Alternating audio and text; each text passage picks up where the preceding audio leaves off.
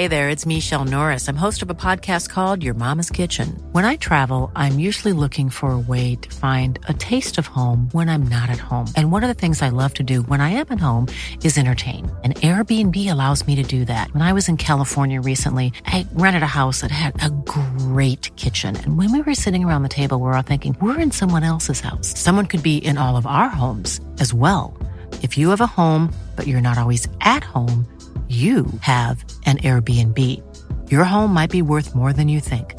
Find out how much at airbnb.com/host.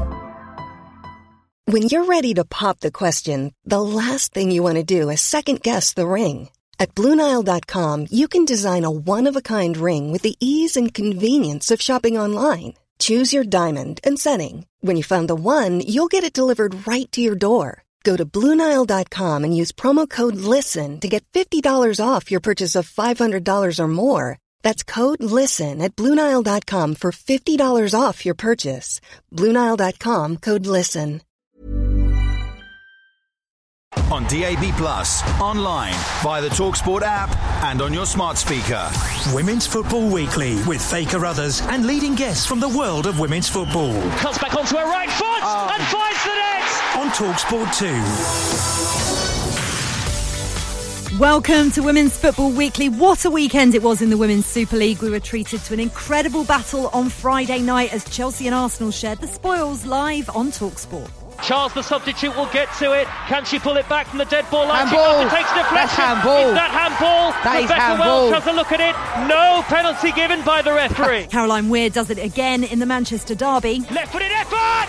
What a goal from Caroline Weir! She knows a thing or two about scoring screamers in this fixture, and she's done it again. And we hear from one of the biggest names in the game as Chelsea's Pernilla Harder speaks exclusively to TalkSport's Bradley Hayden. Now I feel like I'm getting closer to exactly the player I am, and I'm enjoying that.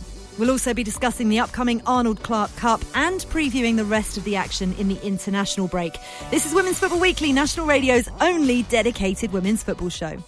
Women's Football Weekly with Faye Carruthers. Hi, I'm Leah Williamson from Arsenal Women, and you can follow the WSL on TalkSport 2. Hello, you lovely lot. Happy Monday to you. Welcome to Women's Football Weekly. Delighted to say, have some of this. We've got the wonderful Kate Longhurst, West Ham midfielder, in the studio with us. How you doing, Kate? I'm good, thank you. Excellent.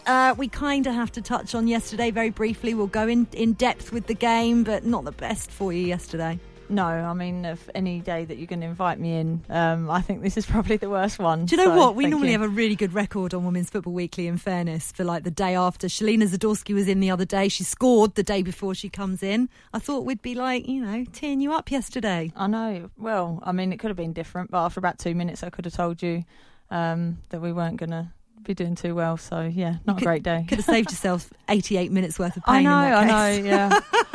Right, we did have live commentary on TalkSport of arguably the biggest two games of the weekend. Here's how they sounded. Good evening, everybody, and welcome to Southwest London, where the Women's Super League's fiercest rivalry reaches fever pitch tonight.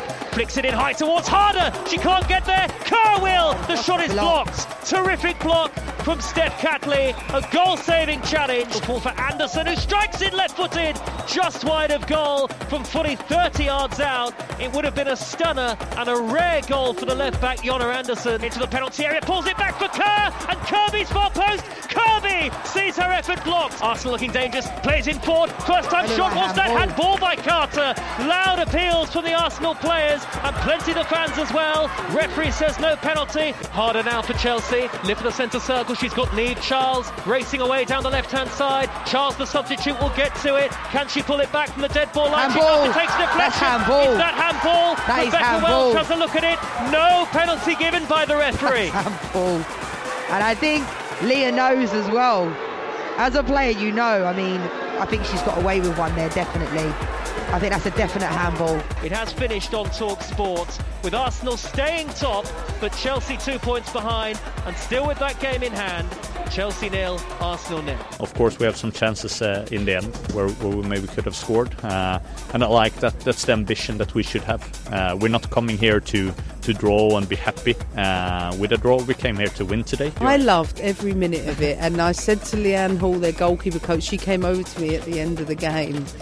For two people who've been in women's football a long time, both of us have. We both said, how amazing is this for the women's game? This is a proper game tonight. It's a cracker. Manchester City United, today divided. On Derby Day, you're either blue or you're red. Park inside the penalty area. Angle is tight. Can she get the cross in? She goes for goal, and Hemp has missed it from a yard out. What a chance for Manchester City. Opportunity here for Toon. Left on edge of the penalty area. Twisting, turning, crossing, up towards Bruin. It came off Alex Greenwood inside the penalty area. Lucy Bronze is in behind. Crosses for White, and White's looping header is over the top. And how many more chances are Manchester City going to pass up here on Derby Day? We're for Manchester City, up to the edge of the penalty area, left-footed effort! What a goal from Caroline Weir! It could be enough to win the Manchester Derby for Manchester City. She knows a thing or two about scoring screamers in this fixture, and she's done it again. Caroline Weir off the bench, the super sub. City 1, United 0. That 1v1 battle, we lost some more than I wanted to lose today, and I think when you're playing derbies, when you're playing those, you've got to grit, you've got to grind, and there were many positives from that. But in the key ones, we lost a few, and I'm going to work on that to make sure that we don't in the future. Did we or did we not? I mean, at the end of the day, it took a moment of brilliance from Caroline, but we'll take that, because I think the players really deserve that, and that's what probably makes me more proud than anything, that they got their reward for all of the hard work and all of the effort and all of the quality that they showed today. What a weekend. I feel like going out after that tune, or at least on holiday. Perhaps, Kate, should we just not bother doing the rest of the podcast? Get a pina colada and we're off, aren't we? Brilliant. Listen, we're going to start on Friday night. We will deal with the Manchester derby very shortly, but Chelsea 0, Arsenal 0, possibly one of the most entertaining goalless draws we've seen in a very long time. Few contentious issues within it though, Kate. Let's deal with the penalty in the 18th minute that wasn't. Jess Carter bringing down Caitlin Ford. What did you make of that? Yeah, I definitely thought there was contact there to start with. I think it should have gone down straight away. I think the penalty might have been given. But I think because she tried to stay on her feet and then went down, I think it made it hard for the referee to kind of see any natural fall, if you like. So for me, at the time, I actually called it as a penalty. And when I watched it back, I was like, okay, I'm not sure. I think if she'd have gone down straight away, it would have been given. I think it always depends on the referee's viewpoint as well, as to whether it looks like the momentum took her down or not, or whether she spots the clip. Yeah. Really difficult one. We'll talk a little bit more about Rebecca Welsh's refereeing, because particularly at the end of the match, huge decision. But let's go chronologically, shall we, and be sensible here. Viviana Miedema hitting the post in the 21st minute. There were so many chances for both sides. You'd probably say Arsenal had the better of the early chances in the first half. Yeah, I think the first half I was really impressed with Arsenal. I think lately they've been struggling a little bit in terms of what they're creating and how they're defending. I think they'd be a bit disappointed in how they're playing, because they started the season so well. But that was kind of getting back to how they started the season, and I really thought they gave Chelsea a lot of problems. Miedema dropping in deep is always going to cause problems. I thought Beth Mead was always a constant threat, and I thought Caitlin Ford, that's one of the best I've seen her play in terms of just getting on the ball, looking dangerous and trying to make things happen. I thought they were unlucky not to be going in the break at 1-0, but second half I think Chelsea started to play a little bit more, and that's kind of been a pattern of how they've played since Christmas in terms of second half being really strong. And then at the end they're unlucky not to win the game as well. So I think a fair result was a draw. Yeah, it certainly felt like a fair result. It was kind of missing goals, but there were so many chances. You were surprised that none of them went in. Chelsea would have been kicking themselves because they had big chances themselves. An air shot from Sam Kerr, having got herself in a fantastic position. Kirby then with the follow-up maybe took too many touches going into that. Forced a good save from Zinsberger as well. And then towards the end end of the second half, it was just all a bit bonkers. Chelsea really defending for their lives at times. Goalmouth scramble, Berger furious with their defenders, and then Millie Bright having to head a corner off the line in the 87th minute. But let's deal with this handball from Leah Williamson. It was Niamh Charles with the cross into the box, which Leah jumped up, and it was great to see Leah Williamson back, by the way, after her injury. Yeah, real definitely. boost for Arsenal going into the tail end of the season. However, it was both arms up, jumping for it. I didn't think there was any question mark whatsoever that was a handball and therefore a penalty. What did you think? Yeah, she knew herself. You could tell by the way she reacted. She looked straight at the referee. She stopped altogether. It's just one of those things where you think, what have I done? You know, she's not gone in there intentionally to handball and stop the cross. Instinct. Exactly, but the way she's jumped, you can't jump with your arms out. And I think she knows as soon as she's put her arm out and it's hit it, she's expecting the referee to blow. For whatever reason, the referee didn't. I actually think, watching the replay back, the ref couldn't have been in a worse position. And that's not because of her positioning as a referee, literally just the way that Leah's body was shaped. Her arm was like not in it wasn't visible in her body line. That's when you need the assistant referee to be helping you, though. Exactly. And I think a lot of people on that pitch knew that it was a handball. But between the officials, they obviously didn't see it. Well, Chelsea head coach, you'll be unsurprised to know, Emma Hayes, also thought it was a handball, and she said Rebecca Welch made a mistake. She's a top official. She's the best in our league. But when you're in 8 minutes of time added on, 2 minutes into it, you've got to be brave and make those decisions. And I think she didn't make the brave decision through fear of whatever that might be. I think when it's that clear, you do worry about it. But it's a point gained, and I'm not going to focus the energy solely on that decision. Interesting from Emma Hayes there, because she hasn't looked at it the way you've looked at it, Kate, that her positioning wasn't great. Could have had a bit of support from the assistant referee as well. I don't think Rebecca Welch is the type of referee that would crumble under pressure in a big game like that. No, she makes big decisions at times, and I think she's put herself in the spotlight, and that's why she's doing so well and being recognised within football. You know, we can't always see. I mean, when I play, I'm constantly, moaning at the refs and they haven't seen stuff. And when you watch it back, sometimes you realise you were wrong, and sometimes you realise the ref was wrong, and we're all human. We all make mistakes. It's not for me to decide whether the referee's kind of made a big decision and bottled it, or whether she just hasn't seen it. But from the replays, I don't think she had a good view. But I don't think she's the type of referee to not make the decision if it's there. But of course, it's a big call. But if you're not sure, you can't really give it. But obviously, to all of us watching, we could see it. But we're fortunate enough to get a lot of replays and things like that. And I think if she took one look at Leah, she would have realised that it was a penalty. But I think Arsenal would be very lucky to kind of get away with the point there. Yeah, definitely. I mean, they played well up till then, so it would have been really harsh on them if they'd have gone down at that late stage for that. Yeah. But Jonas Eideveld, the Arsenal manager, said after the game, 30,000, not 3,000, should have been watching the FAWSL title matchup, and it's difficult to disagree with that. Still 3,300 at Kingsmeadow on Friday night, but these are the kind of games we want to see bigger audiences at. Yeah, we want to see more fans at games. We want bigger stadiums, but I think we have to realise where football's at. But the big games are now starting to get a lot of attention. Hopefully, a lot of people tuned in and watched the game, because it was, like you said, an entertaining 0-0. When you look at the game beforehand, you look at all the attacking players on the pitch, and you think there's no way this is going to end goalless. Yeah, and it shouldn't have done. But even when Kim Little was unbelievable in the middle of the pitch. She's a class above the rest in terms of midfielders in this league. She's so intelligent. She looks after the ball so well, and I thought she was really creative for Arsenal and was a big reason why they did well in that game. But yeah, we want more fans. We want people to come and see the games, and hopefully the more it becomes visual, the better quality that we have. Hopefully more people will keep coming, and we can slowly build to get bigger audiences to watch the games. It's coming. It's definitely coming. Let's hear from Jonas Eidevall, shall we? He spoke to TalkSport after the match, was pleased with the performance and thinks that it will give his players some confidence going forward.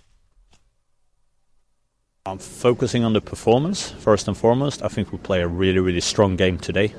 It's an excellent game between two really strong teams, but we really impose ourselves in a good way in the game, representing the way that we want to play, and that makes me extremely proud. I think we have chances enough to win the game. I also think that they have chances, and I think it was a very entertaining game to watch, but it leaves us, I think, with good self-confidence. Good self-confidence then, and they're going to need that because, of course, Chelsea women have that game in hand, that all-important game in hand. Although if you look at the run-in, Arsenal arguably have the better run-in because Chelsea have to play Manchester United as their final game of the season, Kate. But did we learn anything in terms of the title race from this match? I think we've learnt that it's not going to be over until maybe the last game of the season. I think we've got some really good teams in the league now, even if you look a little bit lower. There's teams that can pick points off of Chelsea and Arsenal. And yeah, it's whatever team's the most consistent. Obviously, Chelsea have got the game in hand, but it doesn't necessarily mean that they're going to get the 3 points in them games.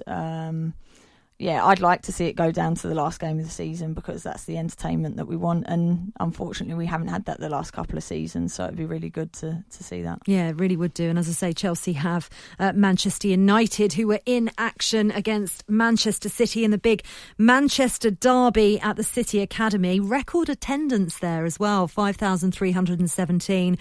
Fifth attempt for United to try and claim the scalp of their Manchester rivals. But unfortunately, they did not manage it under Mark Skinner. City winning 1-0, and it was substitute Caroline Weir grabbing the winner. It was so weird. 81st minute, and literally a copycat of the goal she scored against United last year. Beautiful chip, left-footed. Nothing Mary Earps could have done about that. However, we know that Caroline Weir can do that, and Mary Earps perhaps should have been aware of that too. Yeah, I think all of the Man United players should have been aware of that. She's incredible, probably one of the best long distance strikers of the ball, but also that wasn't even a strike, it was just, she just caressed it into the net, she just chipped it, and there's nothing really Mary Earps could do about it. But we've seen Caroline Weir do that a lot of times, where the Man United players can get closer to her to stop her getting shots off. That's something I'm sure they will be looking at and making sure they don't make the same mistake again.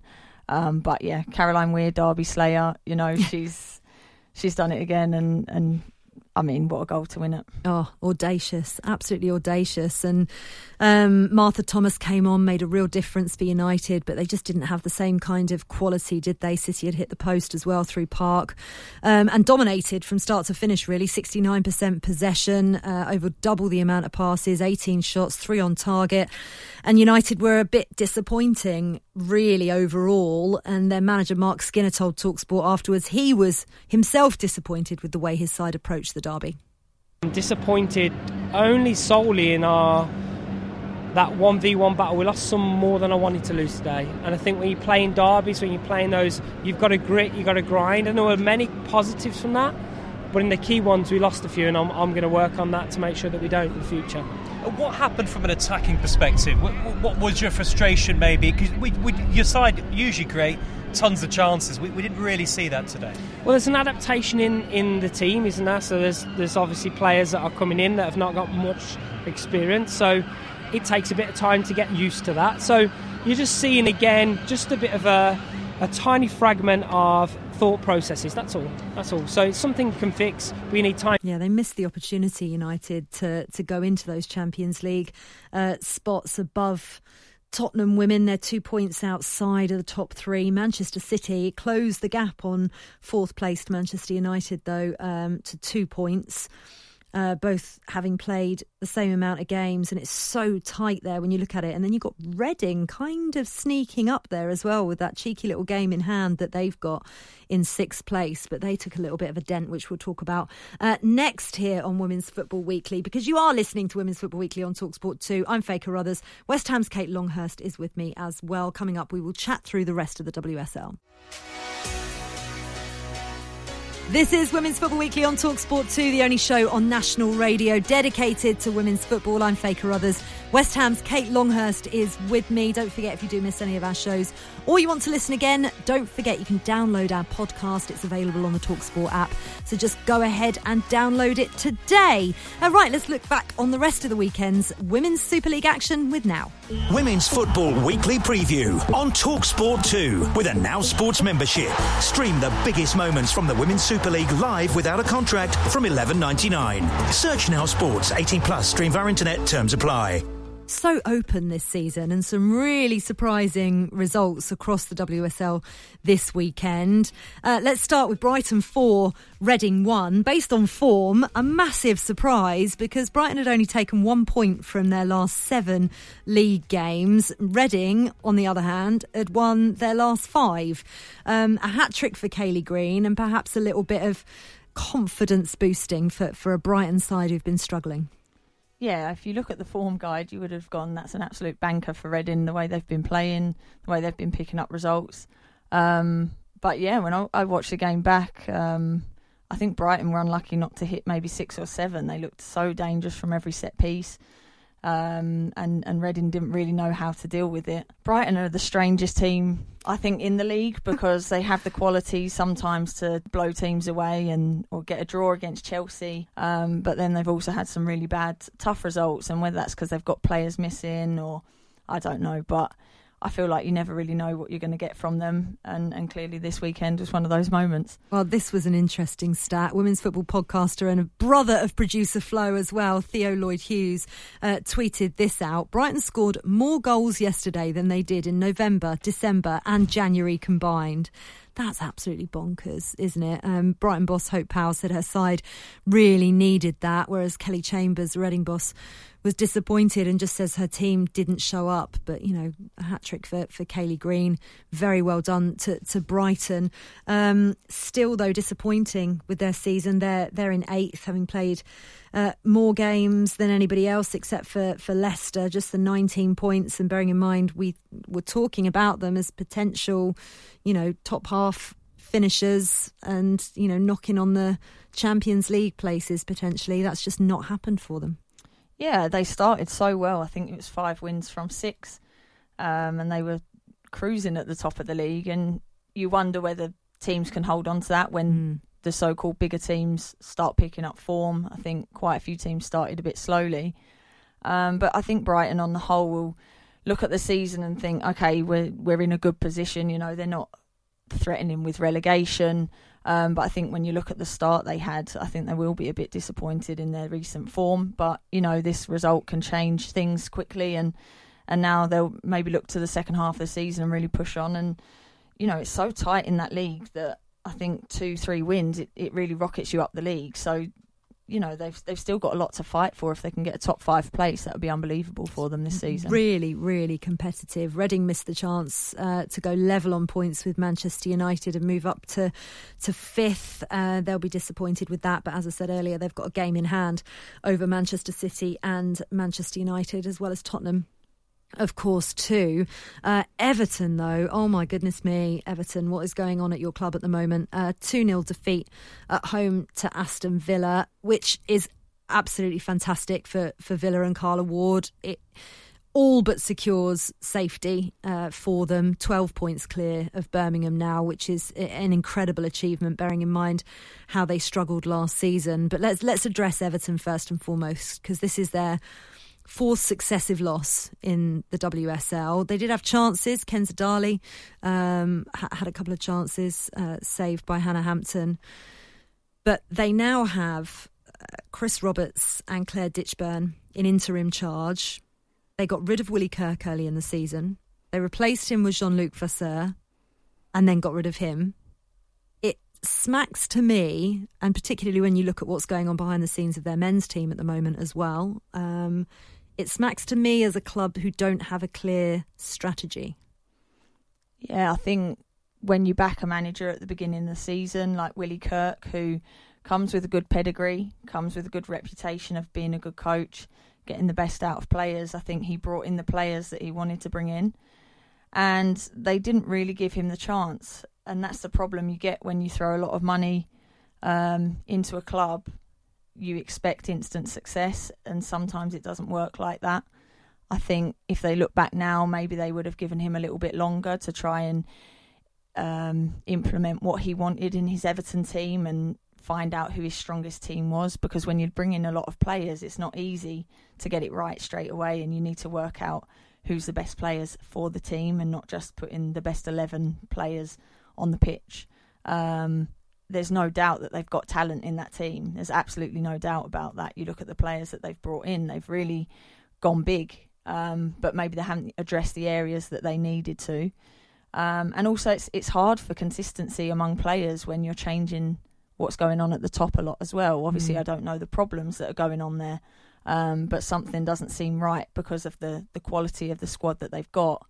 But also I think players need to take ownership of that when you've got that many good players and then you keep changing your manager, something needs to change. And I'm sure they'll turn it around, but I'm sure they don't want to be on the end of any other bad results, because it only takes Birmingham to win 1 or 2 and then you've really got Everton in trouble. So I'm sure they'll be fine because they've got enough quality to get out of it. I also think that they could win 2 or 3 games in a row and we could forget all about it. But something clearly needs a bit of direction there. Yeah, it really does. I think, as you say, that they'll be okay just because Birmingham have had such a poor season, and Everton 7 points clear of them, and with 2 games in hand as well. So you would think, but they can't afford to be complacent, as you say, because a couple of wins changes all of that straight away. For Aston Villa, though, and the job that Carla Ward has done there, Jill Scott, by the way, with her assist for Emily Gilnick, an overhead kick. I think she was going for the far corner herself, but easy tap in for Emily in the end. Yeah, I mean, I don't know many 20-year-olds that get their leg that high. I know she's got legs that go on forever. Incredible from her to keep it in play and get it to the back post. Whether she's going for goal or not, I don't know. But you take that assist, wouldn't you? And she was going for goal, definitely. Yeah. But no, it was a brilliant assist. I think with Carla Ward, you know what you're going to get from her teams. They work incredibly hard. They have a lot of structure and organisation, and actually play some really good football. And that's a big win for them. I think it's an important win for them because, like you said, it takes them away from the bottom. I don't think they were ever really in trouble, but it's not nice floating around there, and maybe they can take a bit of pressure off and go into games thinking, right, well, we're safe. We can attack every game and try and win every game. And I think Carla Ward's doing a good job there. Yeah, she really is. Alicia Lehman with the assist, your former teammate, of course, to provide Ramona Petzelberger her first WSL goal of the season for Villa's second. And exactly as you said, Carla Ward just wants her Villa side now to step up. It's their second season, establish themselves and go and try and do something special next season. A couple more games to go through, and I'm sorry, one of them is yours. Birmingham 0, Tottenham 2. We'll deal with first and foremost. Ashley Neville pouncing on a loose ball to put Spurs ahead. She hit the bar as well, and then assisted Rhea Percival 5 minutes from time to seal the win. And Rhianne Skinner says they want to finish higher than last season. They're certainly doing that at the moment. They're having a fantastic season in third place, 27 points. Can they get that last Champions League spot? Have they got enough? I think so. It's whether they can compete with the bigger teams and get results against them. They're certainly solid as a structural team. I question whether they'll score enough goals to maybe keep themselves in the top 3. But they've certainly done fantastic this season. They've got a lot of good players, work really hard for each other. And I don't really see a problem with them trying to finish top 3. Like I said, maybe just does that hurt? Oh, of course it does. But, I said about the goal situation, maybe that's the only drawback, but they don't concede a lot of goals. It's whether they can stay competing with the top 3 teams, or top 4 teams, I should say, and whether they can hold on. But you know, they're having a fantastic season. I don't see why they won't still be up there at the end of the season. Yeah, Birmingham well adrift now, though. Just the 4 points. They've played 15, the same amount as Leicester and Brighton. Big worries for them. We have to talk about it. Leicester City 3, West Ham 0. I mean, Leicester lost the reverse fixture 4-0, but it's 4 wins from their last 7 games now, leaving them 8 points clear of Birmingham. Natasha Flint, Ashley Plumtree and Freya Gregory on the score sheet. They're doing really well under Lydia Bedford. Do you think they're safe now? I think so. The way they played against us, they were by far the better team. They worked harder than us. They outfought us, which is something that I don't think many teams have done to us this season, because I like to pride ourselves on trying to outfight and outwork every other team. Something was missing from us yesterday and it wasn't good enough. But was it just an off day? Do you just get those sometimes? Yeah, was it? I think so. I mean, it didn't help. We conceded within the first 2 minutes. The pitch wasn't great. Our keeper fell over, and then while she was coming out, and then got up to clear it, and it ricochets off their player and goes in. And you know, from that moment, it's going to be a struggle. But we still had a lot of time left to try and correct that. But to concede the second goal after, I think it was like 8 or 9 minutes, then it's an uphill task. And they just battled better than us. They picked up second balls better than us. I think they've got a lot more structure under Lydia and Brent. They're certainly looking a lot more threatening going forward as well. I think they've actually brought in some good players on loan as well. They looked a lot more dangerous on the attack, and that was without Jess Sigsworth, who's done really well for them as well this season. I'm sure they'll be fine. And like Aston Villa, I think now maybe a little bit of pressure is off. They can maybe compete and try and win more games and see if they can finish maybe, you know, towards mid-table. I think that would be a really good first season for them. Yeah, it really would be. Right, that was a look back at the weekend's Super League action with Now. Don't forget, with the Now Sports membership, you can stream the biggest moments from the Women's Super League, all without a contract. Just search Now Sports. Women's Football Weekly Preview on TalkSport 2 with a Now Sports membership. Stream the biggest moments from the Women's Super League live without a contract from $11.99. Search Now Sports. 18 plus. Stream via internet. Terms apply. Coming up on Women's Football Weekly, we're going to preview the Arnold Clark Cup and the rest of the big games coming up in this international window. Millions of people have lost weight with personalized plans from Noom. Like Evan, who can't stand salads and still lost 50 pounds. Salads generally for most people are the easy button, right? For me, that wasn't an option. I never really was a salad guy. That's just not who I am. But Noom worked for me. Get your personalized plan today at Noom.com. Real Noom user compensated to provide their story. In 4 weeks, the typical Noom user can expect to lose 1 to 2 pounds per week. Individual results may vary. I'm Sandra, and I'm just the professional your small business was looking for. But you didn't hire me because you didn't use LinkedIn Jobs. LinkedIn has professionals you can't find anywhere else, including those who aren't actively looking for a new job, but might be open to the perfect role, like me. In a given month, over 70% of LinkedIn users don't visit other leading job sites. So if you're not looking on LinkedIn, you'll miss out on great candidates like Sandra. Start hiring professionals like a professional. Post your free job on linkedin.com/people today. Hey there, it's Michelle Norris. I'm host of a podcast called Your Mama's Kitchen. When I travel, I'm usually looking for a way to find a taste of home when I'm not at home. And one of the things I love to do when I am at home is entertain. And Airbnb allows me to do that. When I was in California recently, I rented a house that had a great kitchen. And when we were sitting around the table, we were all thinking, we're in someone else's house. Someone could be in all of our homes as well. If you have a home, but you're not always at home, you have an Airbnb. Your home might be worth more than you think. Find out how much at airbnb.com/host.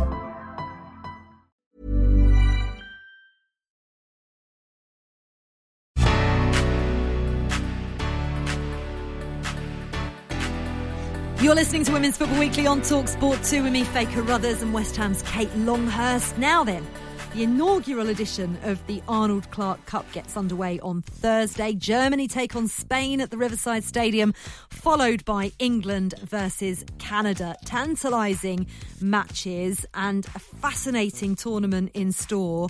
Really looking forward to it, Kate. How do you view this tournament on home soil? I think in terms of the 4 teams that you've got, I think they're all really evenly matched. So I think every single game is going to be a tough game.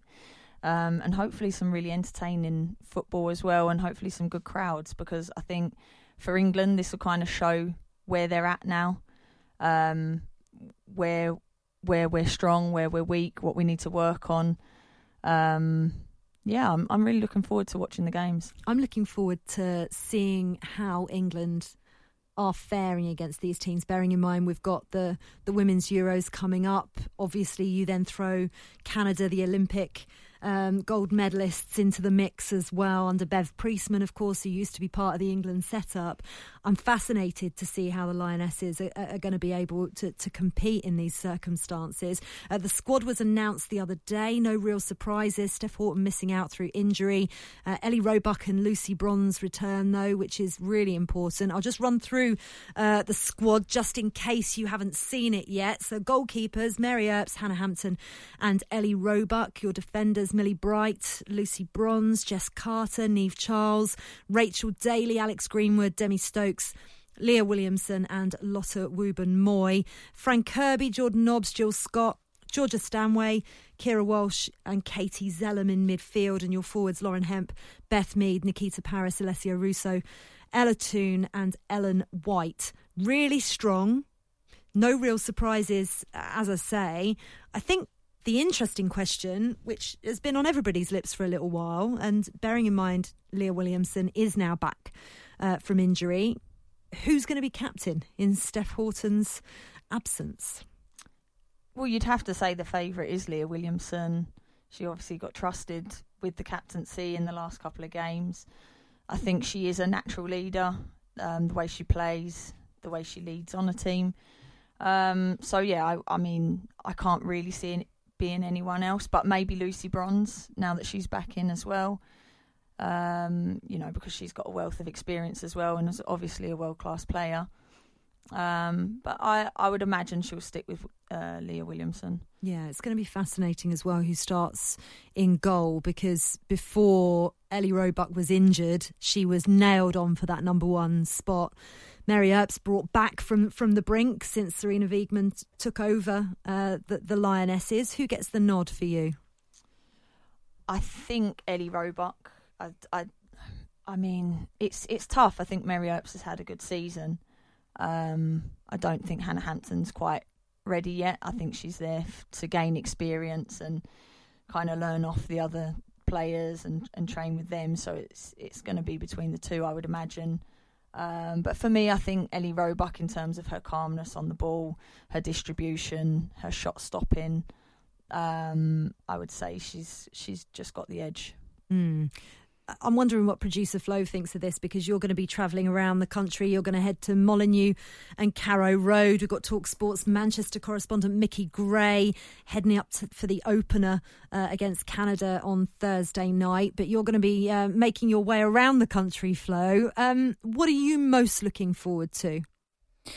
I'm really intrigued just to see how good England are. I think Kate said it as well, because those World Cup qualifiers have been really, really easy, and we haven't seen them tested at all. And that's often the case for England in major tournament qualification. But I think there'll be a lot of people who are going to expect England to get to at least the semi-finals of the Euros, try and get to the final and potentially win it. Obviously, a home one adds that extra pressure. And I do think we need to just get a sense of how good they are, because at the moment it's really hard to know. And it's hard to know how other major nations are doing, because most of them have got quite easy qualification groups. So apart from Canada, who obviously GB played at the Olympic Games, you don't really know where Germany and Spain stand at the moment. Loads of people talk really highly of Spain because a lot of them play for Barcelona, and Barcelona are probably the best team in the world right now. But apart from that, it all kind of seems a bit like chat and hype at the moment. And I'd actually quite like to see, well, where do England stand? Because we know that they've scored a lot of goals in these qualifiers, but they haven't really had to defend at all. So I think it'll be really interesting to see how they cope against some strong attacking players. Quite important to get their experience back in defence as well, Kate. Yeah, Steph will be a massive miss for England, I think, at the moment. But it gives a chance for other players to step up, and obviously Millie Bright and Leah Williamson are doing well, but also Alex Greenwood at centre back is arguably the most informed central defender in the league at the moment. So I don't know how they'll set up or who they'll pick. But it's nice to have a lot of options. I think we've got a really good blend of experience and youth now. There's some really exciting players coming through, especially in the attacking areas. But yeah, these 3 games, I think she can rotate and try and trust in a lot of the players that are in the squad, because you don't know who you're going to need for the Euros, and it will be a good chance for her to have a look at who she can use. Yeah, fascinated to see how Serena Wiegmann's going to line up. And of course, they've got arguably the most difficult fixture up against the Olympic gold medalist Canada on Thursday night. Updates across the TalkSport network. Elsewhere, heading into the Euros, quite important to see how other countries are getting on. Belgium, Scotland, Russia, Poland, Republic of Ireland, Wales, Hungary and Slovakia. I know not all of those are in the Euros, obviously. They're all taking part, though, in the Pinatar Cup in Spain. Sweden, Norway, Denmark, Italy and Portugal taking part in the Algarve Cup in Portugal. Oh, gosh, why aren't we covering that? It'd be lovely, wouldn't it? A little trip out to the Algarve. Right, you're listening to Women's Football Weekly on TalkSport 2. I'm Faye Carruthers with Kate Longhurst. Next, we're going to hear exclusively from Chelsea's Pernilla Harder. You're listening to Women's Football Weekly on TalkSport 2, the UK's only national radio show dedicated to women's football, with me, Faye Carruthers, and West Ham's Kate Longhurst. Right, let's round up the championship results from the weekend, shall we? An uncharacteristic defeat for Durham, 3-0 to Bristol City. Sheffield United 4-0 winners over Blackburn. Coventry and Charlton shared the spoils, a goal each for them.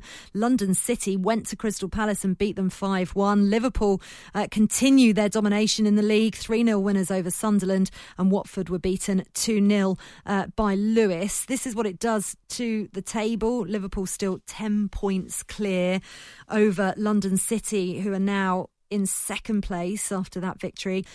Durham will be disappointed, though, because they drop a little bit out of the opportunity to put pressure. Although, to be honest, looking at Liverpool, I don't think anybody's going to be putting that amount of pressure on them. It looks as if they're going straight back into the FAWSL after a couple of seasons out, Kate. Yeah, they're cruising, aren't they? I think their only loss was maybe the first game of the season against London City Lionesses. So Matt Beard's doing a fantastic job there, but I also think if you look at their squad, they should really be up there at the top of the league, and they are.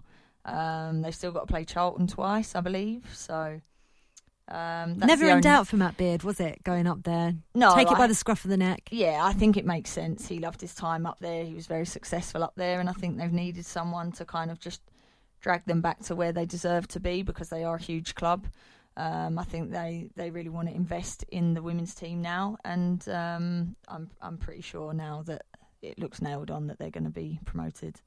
Yeah, absolutely. I agree with you. Last week we had a very interesting conversation about a potential expansion of the WSL and the championships. Probably not going to happen this year, obviously, because we're way into planning for the new season for sure. But perhaps in a couple of years' time, as teams get more and more competitive, become more professional, that's definitely going to happen. Now then. This is an interview we've been trying to get here on TalkSport for quite a long time now, and big props to TalkSport's Bradley Hayden, because he's managed to sit down exclusively with Chelsea's Pernilla Harder, talking to her about a range of topics, including Chelsea's season so far, working with Emma Hayes, and also what it's like being a role model in women's football. Pernilla, thanks so much for joining me. First things first, how much are you enjoying life at Chelsea now that you're into your second season with the club? Yeah, I mean, I enjoy it a lot. I enjoy playing with this team and practicing with this team, and also just like life in London. It's nice now, and there's no lockdown, and you can finally actually enjoy the lifestyle here. What is it that you love about London the most? I think there's so many different areas you can explore, and all the good restaurants. I love some good food. These things. when you arrived at Chelsea, a lot of people spoke about the price tag that came with that. How was that handling that sort of, a lot of people saying that you were coming with the club spending so much money on you? Yeah, of course. When you have that price tag, it is taking some pressure with it, because when you have a high price, people expect some high quality from the beginning. So of course that, some expectations comes with it, and that's something you as a player have to handle. Of course, it's been also difficult, not only easy to just do it, because when you come into a new environment, you also need to adapt, and your best play might not come from the beginning. It will take a little bit of time. But I think, I've learned a lot about it, and I also think I've handled it in a good way. I feel like I did adapt quite fast and could give a lot to the team already the first season I was here. Now I feel like I'm getting closer to exactly the player I am, and I'm enjoying that. And how much of the likes of Fran Kirby and Sam Kerr helped you with your adaptation as well? Because it seems like you've got a fantastic understanding with them on the pitch, and it seems like it's been the case ever since you joined. Yeah, I mean, they're two amazing players, and I enjoy playing with them. There was also a lot of other players in Chelsea that makes it easy, who makes a lot of work we might not see in TV always, but the work behind all the goals and assists, those players are also really important. We don't mention them that much in media, but I want to mention them because I think that's super important. And for me, you can't have a good team if you don't have those players who's working a lot behind the scenes. That's really interesting there. It's really helpful to see just how much the team spirit you've got there, and the players off the pitch that maybe aren't in the team who are still driving standards. Does it feel like you're like a real sort of family at Chelsea? Yeah, I think we have a really good environment. I think we're helping each other. We have a big squad. Sometimes it can be difficult because obviously everyone wants to play. Sometimes you're not playing, but I think everyone is giving their 100% in training, and that raises the bars all the time. We want the best from each other. Working with Emma Hayes must be hugely beneficial. I mean, she won an OBE earlier this year for her services to women's football. Just how much has she helped you so far? Yeah, of course, she has helped me. Her and the other staff members, the team, my teammates, everyone helps you to adapt in the team. Emma is, of course, a great coach. It is inspiring to play under her. Where does she rank in terms of managers that you've worked with in your career so far, and just what have you learned from working with her? I've had a lot of good coaches so far, so that's difficult to say. But yeah, of course, Emma, she's really good. What can you say? Like, she's a good motivator. She says often all the right things to get you motivated to the game. She gives you space if you need it, and I think that might be some of her best qualities, that she wants the best out of the players. And it seems like from this season that you love playing against Man United. I mean, your goals against them this season, I mean, wow, is the word that comes to my mind when I was watching them. Yeah, I don't know why it's both goals are against United. I'm actually a little bit of United fan, but I mean, not on the women's side at least. I mean, yourself and your partner, Magda Eriksson, have used your platforms to great effect to shine a light on LGBTQ rights and the community as a whole. How vital is that for you to raise awareness of those issues? I mean, it's important for me to be able to maybe make a small change in society if I can, like using my platform to speak out about what I find important, what topics I find important to speak up about. And I want to make that little change that I can do by using my platform. How happy are you as well that you may be seen as a role model for members of the LGBTQ community, and that, there is possibilities for them to play professional football if that is their dream? Yeah, I think it's important. I try to be open with my relationship with Magda, and that exactly like you say, that young girls or boys can, especially girls, can see that if you want to become a professional football player and you're gay, it's possible. You don't have to hide your sexuality, and you don't have to stop playing. That's also what I hope that will develop in the men's football. Now we have one male football player who came out, Josh, and I think that was a big first step to maybe hopefully more players will be comfortable to come out, and that will make a huge impact on a lot of young boys that maybe hide their sexuality. I think a lot of boys maybe stop playing football because they don't see themselves playing if they're gay. If anyone ever approached you, or has anyone ever approached you and sort of sought your advice as to how they can speak to their family, you know, about their sexuality, because it can be quite difficult for people to open up. Has anyone ever done that to you? And if so, what has that been like? Or would you be happy for people to come to you and get your advice on how to approach these things?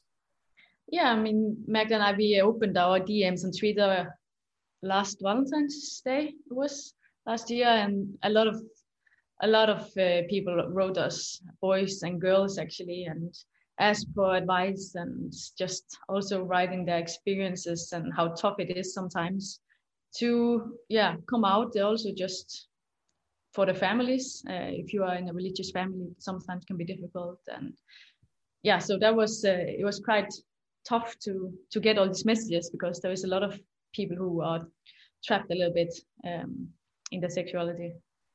You've also spoken quite openly as well about the need for greater facility for young women at a grassroots level, and the importance that they get more access to opportunities and more playing opportunities in terms of, and also getting opportunities to work in football academies as well. How vital is that going forward for the long-term future of women's football? I think it's so important, you know, like if you want to be the best version of yourself, if you want to get the full potential out of yourself, you also need the best education. It's difficult if you don't get the best coaches, the best facilities, pitches, that you have the right physios and all these things, everything around you to become the best version of yourself. If you don't have this, it demands a lot of the individual player to get it. So I think it's very important. And the most important thing is to have really good coaches in an early age.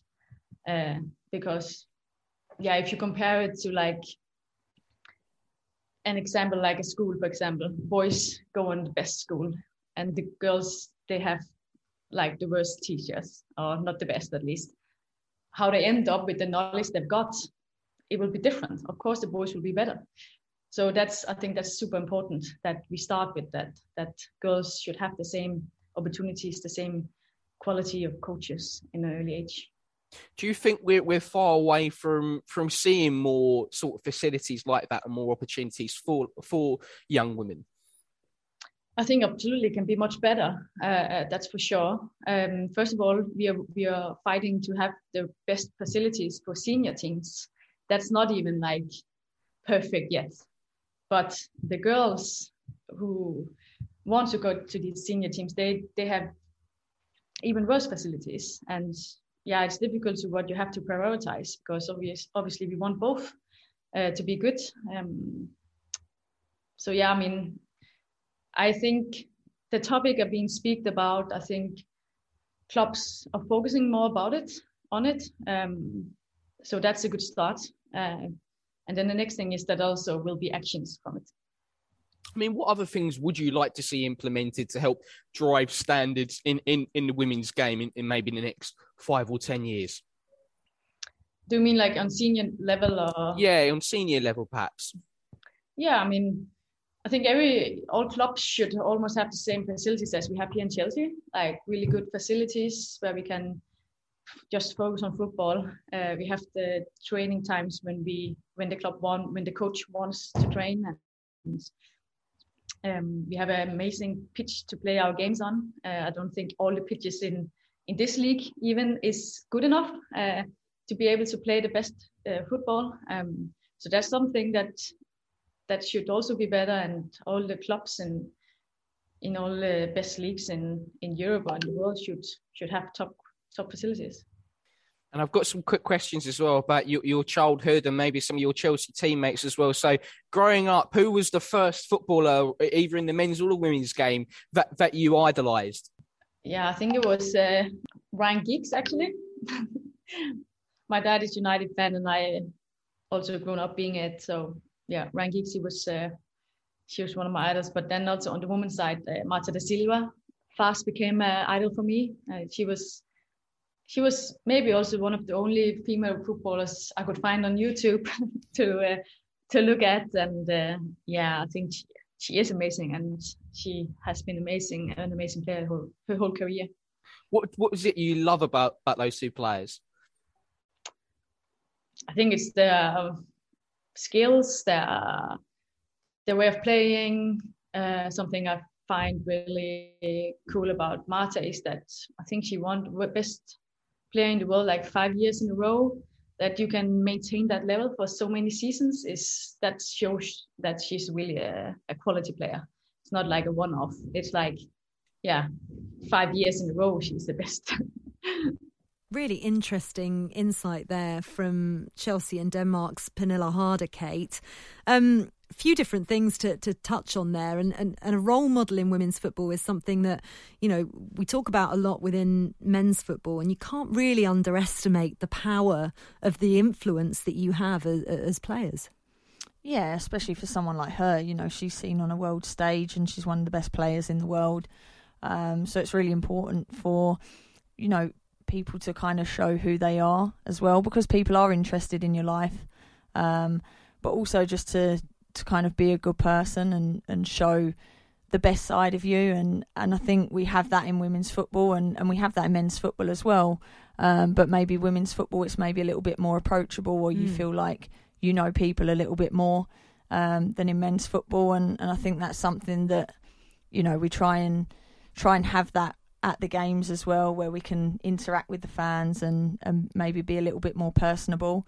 So I think it's really good that she's using her platform to try and help other people. There's a different accessibility, isn't there, in women's football that perhaps existed in the men's game maybe 20, 30 years ago, but is there right now. Like, as you say, you go to a game on a weekend and there's fans lined up along the pitch, and the players will stand out there for 20 minutes, half an hour, signing every single autograph that's requested of them. Yeah, because, you appreciate the support.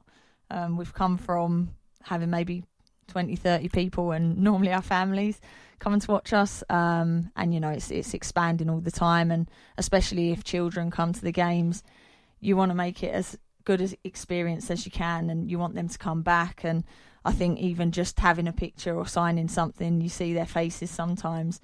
And to us, it's just 10 seconds out of our life. It doesn't matter, but for them, that could make their whole day. It means everything. So yeah, so to have that ability to make someone feel like that, I think it's fantastic, and we want people to keep coming back and have good experiences. So we love the interaction that we can have with the fans, and unfortunately with COVID, it's been a little bit hit and miss that we're not allowed to always sign stuff or stand with them, but hopefully we can start that again soon. It'll come back for sure. Listen, if you want to hear the rest of that interview with Pernille Harder, we'll put Bradley's full extended interview in the podcast edition of Women's Football Weekly, which you can find via the TalkSport app, so don't forget to go ahead and download that. That's always there every single week as well if you miss any of the live show. Right, that's it, Kate. What are your plans for the international break? Well, we've actually been given 3 days off. Hello. So I haven't actually booked anything or planned anything yet. Have I just put the Algarve in your head? I know, yeah. I'm really thinking I want a bit of sun. So, I don't know, just to chill and just have a little bit of downtime and maybe catch up with friends and family and make the most of having 3 days off, really. Yeah, well, enjoy it. You deserve it, that's for sure. And hopefully you'll come back into the studio very soon for us. I hope so. Take care. Thank you very much to Kate Longhurst, Pernille Harder, Bradley Hayden, producer Flo, and of course all of you as ever for listening. Don't forget, if you do miss any of the show, you can download the Women's Football Weekly podcast via the TalkSport app. When you make decisions for your company, you look for the no-brainers. And if you have a lot of mailing to do, Stamps.com is the ultimate no-brainer. It streamlines your processes to make your business more efficient, which makes you less busy. Mail checks, invoices, legal documents, and everything you need to keep your business running with Stamps.com. Seamlessly connect with every major marketplace and shopping cart. Schedule package pickups and see your cheapest and fastest shipping options from different carriers, with rates up to 89% off USPS and UPS rates. And with the Stamps.com mobile app, you can take care of mailing and shipping wherever you are. Make the same no-brainer decision as over 1 million other businesses with Stamps.com. Sign up with code PROGRAM for a 4-week trial, plus free postage and a free digital scale. No long-term commitments or contracts. That's Stamps.com. Code PROGRAM.